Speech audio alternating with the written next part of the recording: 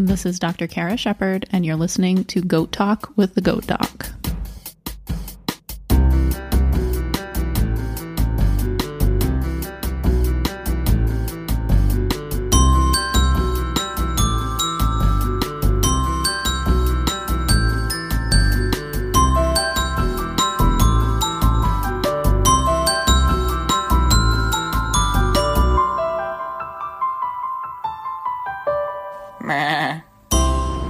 Hey everybody, thanks for listening to Goat Talk with the Goat Doc. We're going to get into part 2 of passive transfer of immunity and failure of passive transfer today. I think this might, the last episode ended up being a little bit long, but there's a lot of things to talk about and fold into that. I probably could have made that 2 half-hour episodes instead of one 50-minute episode, but oh well. You can pause and come back to it.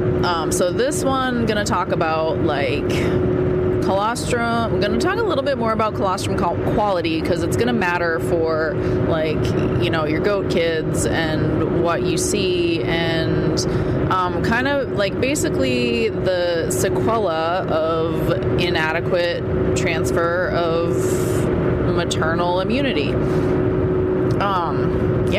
So that's what's going to come at you now, and we'll see how coherent I am. I don't have notes for this, so we'll see what happens. Thank you for listening. Thank you for saying hi on the internet. Thank you for rating and reviewing on Apple Podcasts or your favorite podcast player app of choice. If you have not done that, and you can take a second to touch the thing on your touch screen, probably phone or other listening device, that is helpful to tell the artificial intelligence algorithm that has weaseled its way into our lives over the last decade that people who like the things that you like this podcast, and then it might show them the podcast and then they too can enjoy it. I always feel like I make a comment about the internet artificial intelligence algorithm thing because I have I'm going to go off on a tangent here, guys, sorry. I have such a love-hate relationship with how the internet shows me stuff that it thinks I want. I mean, it's right. I do want those coveralls, and I do want those, Star Wars jewelry things, and, it's right. I do want to listen to that podcast that's related to those other podcasts that I listen to. It's kind of creepy. And I kind of, you talk about, privacy and all that stuff, but, I don't know. It's kind of cool to see all the stuff that's out there in the world. I don't know what to think about it. Whatever. Anyway, it's just so different than it used to be. I sound like an old person now. Anyway, if you'd like to say hi on the internet, you can find the website at goatdoc.com. You can find me on the Instagram at goat_doc. You can find me on Clubhouse at goat_doc2. I think last time I said it was at goatdoc. It's at goat_doc. So if you remember that one for the Instagram and the Clubhouse, you should be all set. Gonna try to do that. I ended up being on the road this morning or this afternoon. Didn't really expect to be, so I'm recording, and I expected to be doing some computer catching up, scheduling, emailing, talking to Patreon patrons this morning, and that's not happening right now. It's a gray day today, and I'm glad because holy crap, we need the rain, which sounds so stupid because I've done nothing but complain about how muddy my yard is right now. I always hate it. I always hate, my birthday is in March, so my birthday is coming up in the next few days, and I'm always bitter about it because it's I'm always in the barn and it's always muddy and it's always kidding season, and I don't get to I mean, it's coronavirus times now, so I don't get to get dressed up and go out and have a weekend or whatever. Though I have had some like fun kiddings happen on my birthday, so that's kind of special.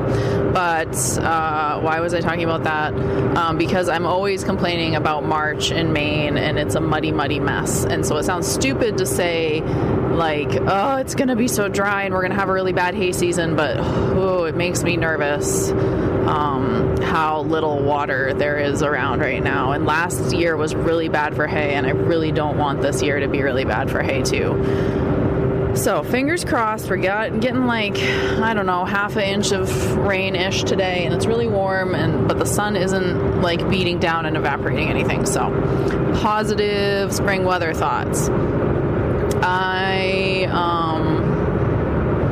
What else was I going to say about nothing related to the podcast? I don't know.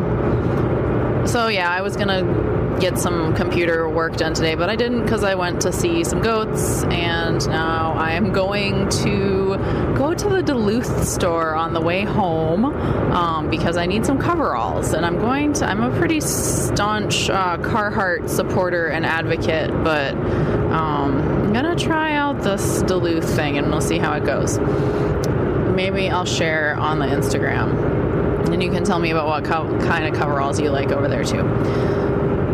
Anyway, I think I said all those things about how to get in touch. goat.kara@gmail.com is a really good way to get in touch with me too. I probably am going to have to do like a listener Q&A thing here in the future because I'm getting some Q's that can have some A's, and maybe it's going to be more than one episode. We'll find out.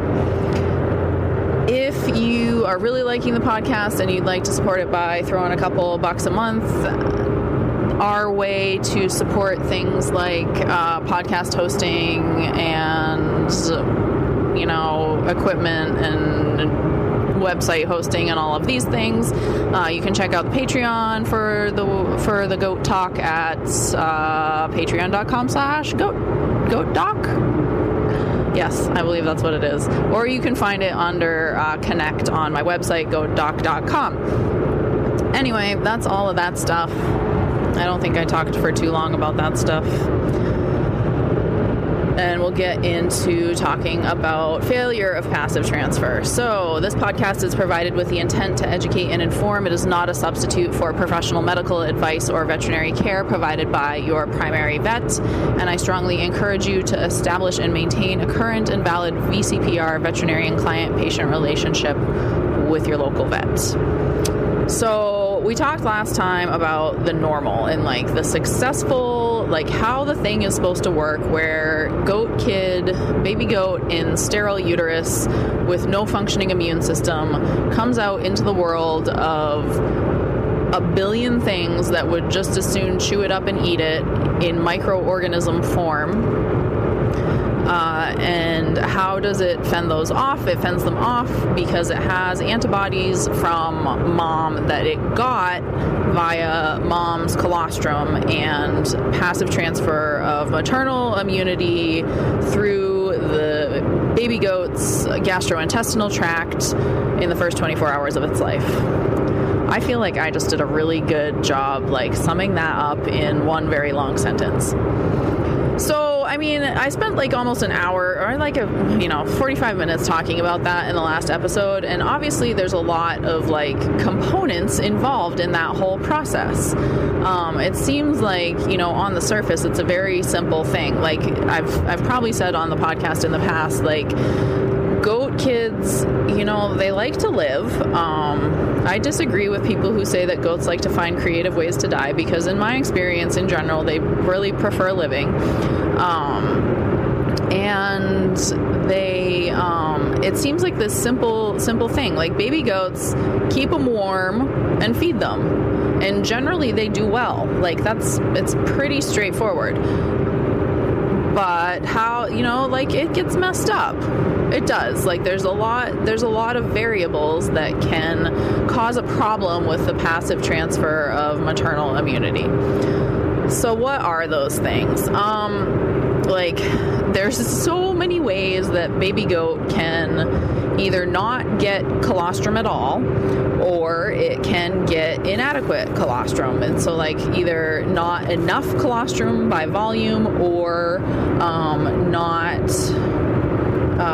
like the colostrum does not have enough antibodies in it to be like that useful. So, like, I mean, this is some of these things, I feel like I've said it before, I'll say it again. It's the thing of, like, you know, you feel like it should go without saying, but it needs to be said. Like, how does this get messed up? So, first of all, people can mess it up. Like, sometimes, like, people want to get in there and they want to, like, you know, you want to bottle feed the goat, you want to do the thing, you know, like, we want to get our hands in there and get in the way of the normal process happening. And, like, I mean, we do that. We pull all our kids and we bottle feed them. And I've talked about that in the past. I'm pretty sure it's in the Goat Kid Nutrition episode, which is probably back in, like, the 20s somewhere. We do that, and we have reasons for doing that. And, like, we just, you know, that's how we function. But this is like the goat dairy is our life. And more, you know, Devin's full-time thing is catering to these spoiled princesses. So, like, that's the deal with us, you know. Lots of times I think people don't realize that bottle feeding goat kids is a pretty big commitment, and if you don't want that commitment, then don't do it. Like, have your goat raise the goat kids. There's reasons, you know, that we don't do it that way, and there's reasons to do it that way. It just depends on, like, what your lifestyle is. But if you're gonna get your hands in there and, like, mess with the natural order of things, then you have to make sure that you're following all those steps of, like, goat kid first 24 hours of life needs colostrum, period, and needs enough colostrum. So, like, if you are looking at colostrum, or you're looking at the milk that comes out of your dough, I just posted a picture on my Instagram this morning of, like, what colostrum looked like. I don't remember which dough it was that I took a picture of. Yeah, don't remember at all. But it's yellow. Like, you can see, and I talked last episode about how you can see the actual, like, gross physical difference of the colostrum versus, like, the milk that we drink. So people, like, and if you milk that dough, you know, we tend to start off milking by hand for the first couple of days, and then we put them on a bucket, and then we get them into the pipeline. But if you are hand milking, it's very easy to see that pretty quick shift over, like, the first 36 to 72 hours of milking, that the milk goes from being that yellow colostrum to being the white milk looking stuff. So all of that yellow colostrum absolutely should go to your goat kids, and it should happen in roughly the first 24 hours of life. It's like, there should be an appropriate amount for the number of goat kids that happened. You should, like, if you want to, like, split it up, then you can do that. Or, you know, whatever. Like, if the babies are nursing, then they should make, you know, having a visual on your baby's suckling in the first 24 hours of life is, like, the best thing if you are going to dam raise your kids. So yeah, so if you are getting your hands in there, you got to make sure that happens. If you are not getting your hands in there, then do the thing that I just said. Make sure that in the first 24 hours of life, you have a visual on that kid suckling, preferentially on its own mom that just had it. Now, so there's a problem, and that's not a human-related problem, is that, you know, goat behavior. Goats can be great. Goats can make you want to pull your hair out. They, you know, especially, like, first fresheners may need some help with saying, what is that thing that just came out of me? Why is it yelling at me? And why is it bonking me with its nose? And I hate it. Until the hormones kick in, which, like, nursing helps. So, like, if you have to intervene there, if you want your kid to be dam raised and you need to intervene, then you do. And I tend to do it sooner than later because, like, moms tend to be like a hormone-ridden, shell-shocked mess, especially sometimes first fresheners, especially if it was a hard kidding.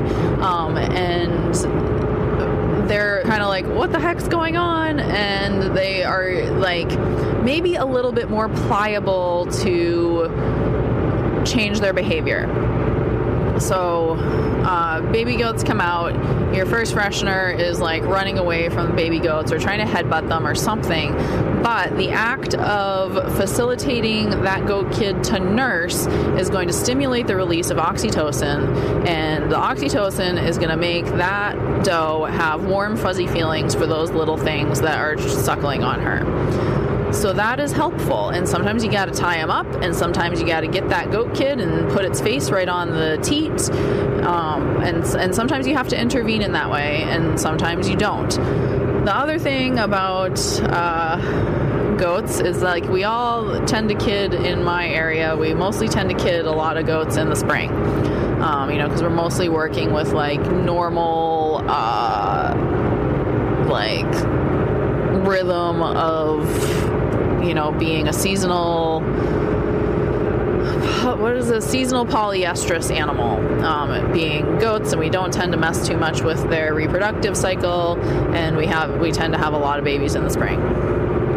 So we just follow what nature does because nature's smart like that. And but then you have the thing of, like, you have all these hormonal does, and some of my does are baby stealers, and some of them are baby haters. So if you have a doe that kids and she's a baby stealer, and let's say she kidded on Sunday, and then you have a doe that kids and she's a baby hater and she kidded on Friday. Doe that kidded on Sunday and is a baby stealer, like, she just loves babies. She wants to have everybody's babies. She wants to steal them all and take care of them all. They're all hers. And baby hater doe is like, yeah, whatever, I hate this thing. Take it away. And it doesn't, like, we don't care about that at our place. So we just look at these behaviors and we laugh because we're going to bottle raise all our kids anyway, and it doesn't matter. It does matter more to you if you're going to dam raise. And I do find that these behaviors tend to carry over from year to year. So if you got a doe that's a baby stealer, probably next year she's going to try to be a baby stealer too. And if you got a doe that's a baby hater, and you bottle feed her kids, like, next year she's still not going to care about those babies, and she's probably going to care even less. If you have a doe that's a baby hater and you want her to dam raise the babies, you're going to need to intervene and facilitate that, probably at least the first time. And if she's had an experience in the past where she kidded and you bottle fed her babies, and then the next year you want her to dam raise, it might be harder, and you're going to have to accept that. Like, there's some things about goat behavior that is just like, it's just the way it's going to be. I'm sorry. I don't have a magic bullet for that. So the problem can happen that baby stealer who kidded on Sunday is right there when baby hater kids on Friday. And baby hater does not want anything to do with those babies. And let's say she kids in like 15 minutes at 3 a.m. between your goat checks. And you don't see them, whatever. You come out in the morning and baby hater had her kids, and they're over there with baby stealer, and baby stealer's like, look, I've got more babies. I love it. But you have no way of knowing how likely is it that baby hater let those kids nurse versus how likely is it that baby stealer let those kids nurse. Especially if you get out there and those kids are all like fat and happy. And baby stealer is like, licking them and loving them. And she's like, this is the best day ever. I have more babies. You have no way of knowing, unfortunately. So, I mean, the best thing to do there is to be like, okay, we got to get some colostrum into you guys. It's still that first 24-hour window. Let's do it. But, you may not get as good of a passive transfer of maternal antibodies to baby haters' babies because they already filled up on baby stealer's milk. Because she was like, here you go, let's spawn. So that's one thing. And then the other thing is we talked about colostrum quality last time, and some goats just like don't have as robust a colostrum. We've like only just started looking at the colostrum quality like of like a half a dozen does in our herd, and it's like, I mean, it's not all over the place. Like in general, the majority of these things are their bricks is like off the charts. So it's like greater than 30%, which is kind of nice. It's telling me that, and so far also these are like our older does. So that we haven't had any first fresheners kid yet. We haven't had any second fresheners kid yet, because these are all our AI does that kid early in the season. And they're all, you know, like Yoko's 10 years old this year. She's retiring after this year, but, you know, her colostrum quality is 10 years of immunity going on. So I would expect them to have a better quality colostrum, and it's been like greater than 30. And it can be less than that. So said last time, bricks 22% or better in cows is considered good quality colostrum. If it's less than that, it's not as good. So do they have to have more? Do you supplement them from another doe that had better quality colostrum? Either of those things I think is very appropriate, but it is something to be aware of. So they got the right volume of colostrum, but they didn't, you know, the colostrum quality, the amount of IgG in that colostrum was not as good as maybe somebody else's is, which, you know, just is the way it is. The other thing that I wanted to say, and because I was listening to the last episode to make sure I didn't say anything stupid, is that when I was talking about like the amount of colostrum to feed your baby goats, I realized that I needed to clarify that that's like per feeding. So if I've got like a 9-pound goat kid, I want it to have at least 8 ounces of colostrum like right off the bat, and then I want it to have that 3 more times in the first 24 hours of its life. We tend to feed 4 times in the first 24 hours, first 24 to 48 hours, and then we go down to 3 for several days, then we go down to 2. And it's that feeding a small frequent amount is really just a function of like how big is that stomach, how can I facilitate getting that colostrum in there and keeping the GI happy without getting like a poopy milk butt. Because if they overdo it, they tend to get a poopy milk butt. And usually that's just milk scours, and you can go listen to the episode about goat kid diarrhea to hear all about milk scours. What else? Yeah, so that's that. Oh, and I also tend to, like, we use beer bottles or like 12-ounce soda bottles, so I am not measuring with a measuring cup. I'm like, I know this beer bottle is 12 ounces, so it's like this much of the beer bottle is probably 8 ounces. It's very like, I would not be good at like baking where significant measuring is required. Yeah, so then what happens? So those are some reasons that passive transfer can be messed up. And I'm like, there's probably a slew of other reasons too. Like, mom dies during kidding. That's probably like the worst reason. And then you've got baby goats that need colostrum. So, depending on the situation, can you get colostrum from that dam? Maybe, maybe not. Depends on the situation. And then depending on the situation with the dam, can you safely feed that colostrum to the baby goats? Maybe, maybe not. Depends on the situation.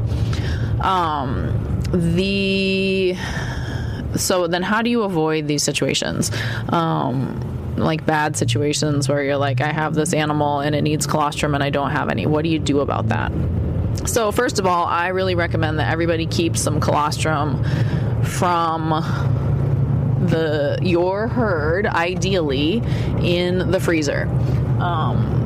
You want to like save a little bit of colostrum every year, keep it in the freezer till next year, and then like once you get through your first couple of kiddings, replace it.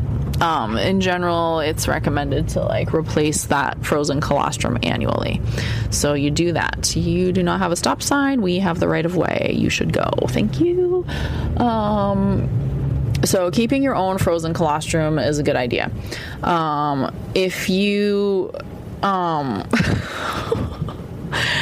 If you have, if you're in a pinch and then you need some colostrum, you can get colostrum from another, like, do you have a goat friend who's kidding and who might have some colostrum to spare? That's always, like, pretty good too. You want to make sure that that colostrum is from a nice, clean, tested herd you feel very confident in, before you feed it to your goat kids. Because you don't want to inadvertently bring something in. Colostrum from another farm should be treated in the same level of biosecurity as bringing another animal in from another farm. So then, next best thing, goat colostrum, species-specific colostrum is, like, good. If you are in a bind and you can check with your vet and see if they have colostrum. Like, if you have a good, like, large animal facility or, like, mixed practice that is in a rural area that does a lot of dairy work, they may have either goat or cow colostrum that they keep for just such occasions. And then the other thing is that, like, bigger cow dairies probably tend to keep some colostrum frozen too, and they might be able to spare a little bit for some goats. So then you're getting into, like, cow colostrum, and cow colostrum for goats is considered to be probably better than nothing, and I would pick it over, like, the colostrum replacer type products that are out there. Comes in a tube or something like that. I've never even bought one because I think it's probably not that useful. There's two different things out there you'll see on the shelf at, like, Tractor Supply or whatever, and one is colostrum supplement, probably, and one is colostrum replacer. If you have access to nothing else, I suppose giving a colostrum replacer is not going to hurt anything. It might not help too much. I would definitely be worried about that animal not having adequate passive transfer of immunoglobulins, because, like, how long has that been sitting there? How was it manufactured? What kind of antibodies are in it? It's not the antibodies from your farm. So it's probably better than nothing. There's probably not a goat one out there. There's probably calf ones out there. I don't know. Try to get some colostrum. If you end up with a goat kid that has not had colostrum or for whatever reason has failure of passive transfer. So failure of passive transfer is defined as the failure of that whole process that we've been talking about for the last episode and a half now. And it can be inadequate colostrum intake, it can be adequate intake of inadequate colostrum, or it can be like that thing didn't get any colostrum at all for whatever reason. And then it has an immune system that is not ready to protect it for the next several weeks of its life while it develops its own antibodies, its own response to the world as far as protecting it. So what are you going to do? You're going to try to keep that thing protected as much as you can. These kids are particularly susceptible to navel ill and joint ill. So umbilical infections and septic joints. So bacteria is looking for places that it can get in the body. The exposed umbilical cord is a really good place to do that. We've probably talked about in the past, like, good practice for kidding management is to dip and tie off your umbilical cords with an iodine, like a povidone iodine product. We use a chlorhexidine product, and we double dip and tie them off with dental floss, with, like, the cheap wax dental floss. That's my favorite. And because you want to prevent bacterial contamination of that site. It's an open site. If bugs get in that umbilical vessel, they can just crawl right up it and crawl right into the inside of your goat kid and set up shop.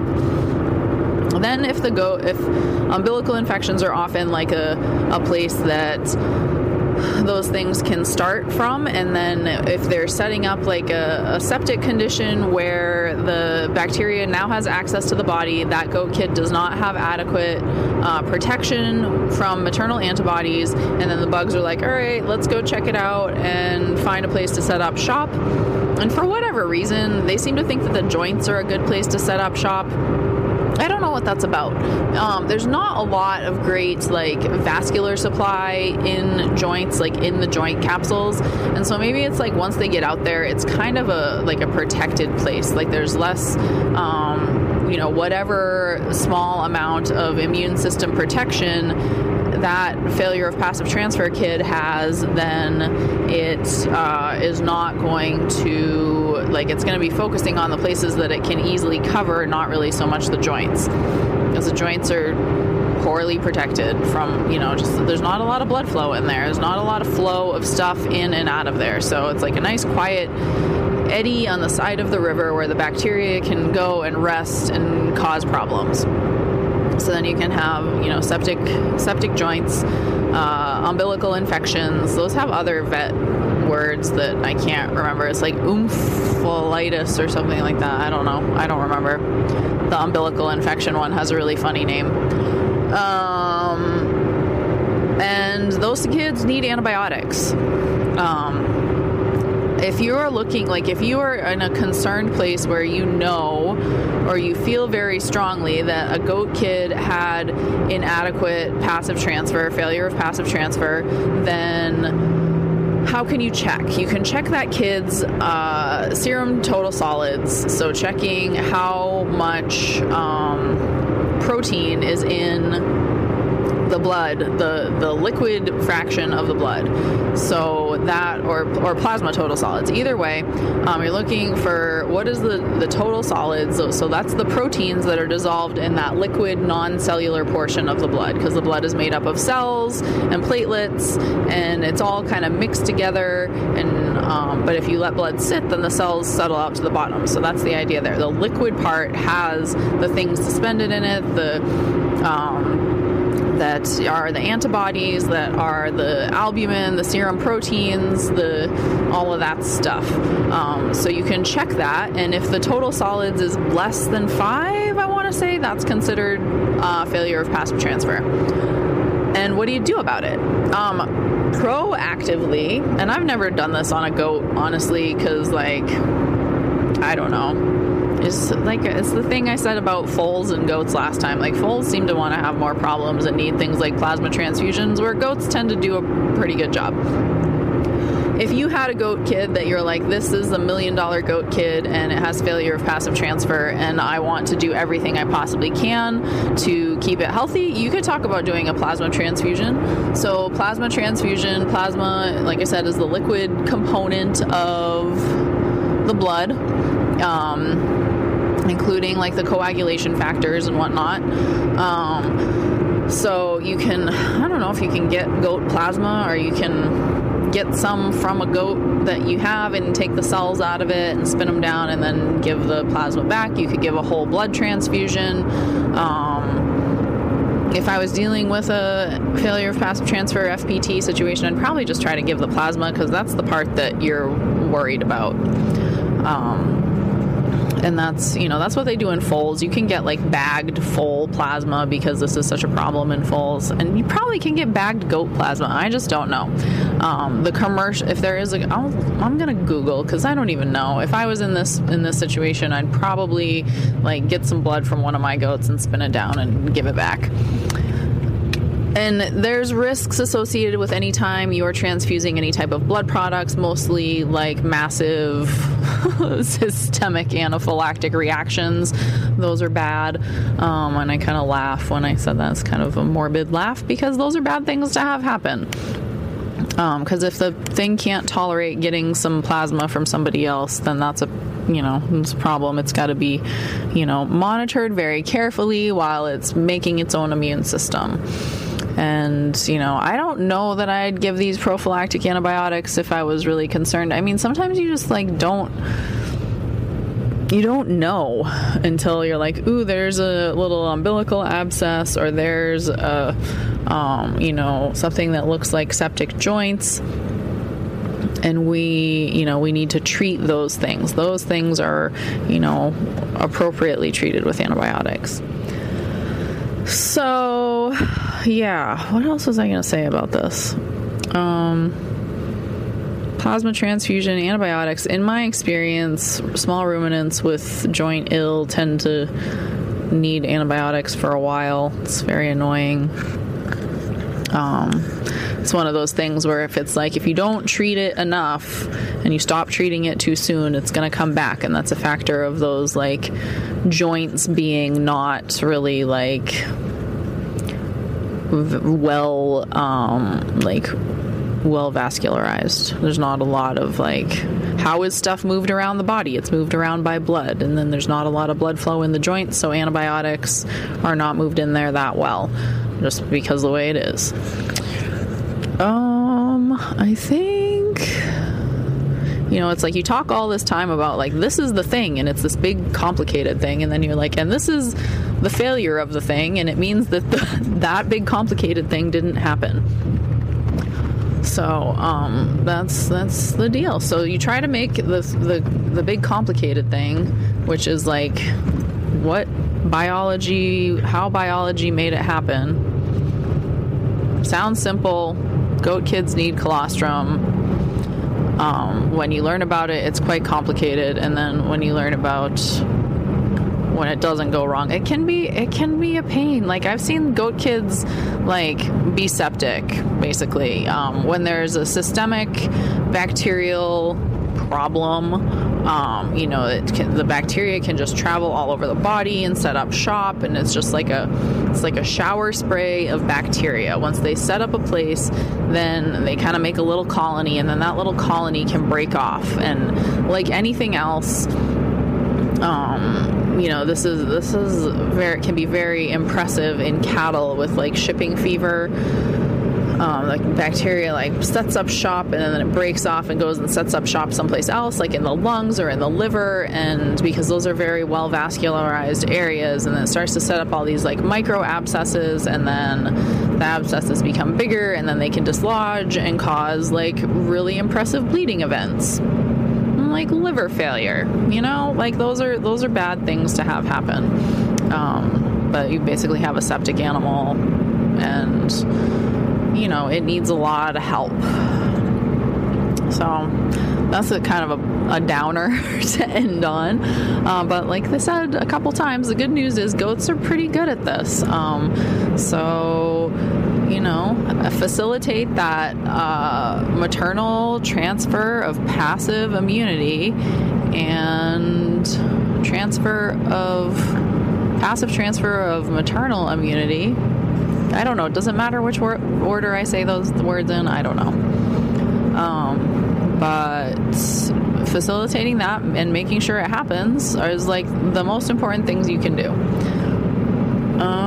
Shoot me emails or whatever with questions about this stuff, and I will try to clarify if I can. And aside from that, I think that's going to do it for the moment, and I will talk to you guys next time.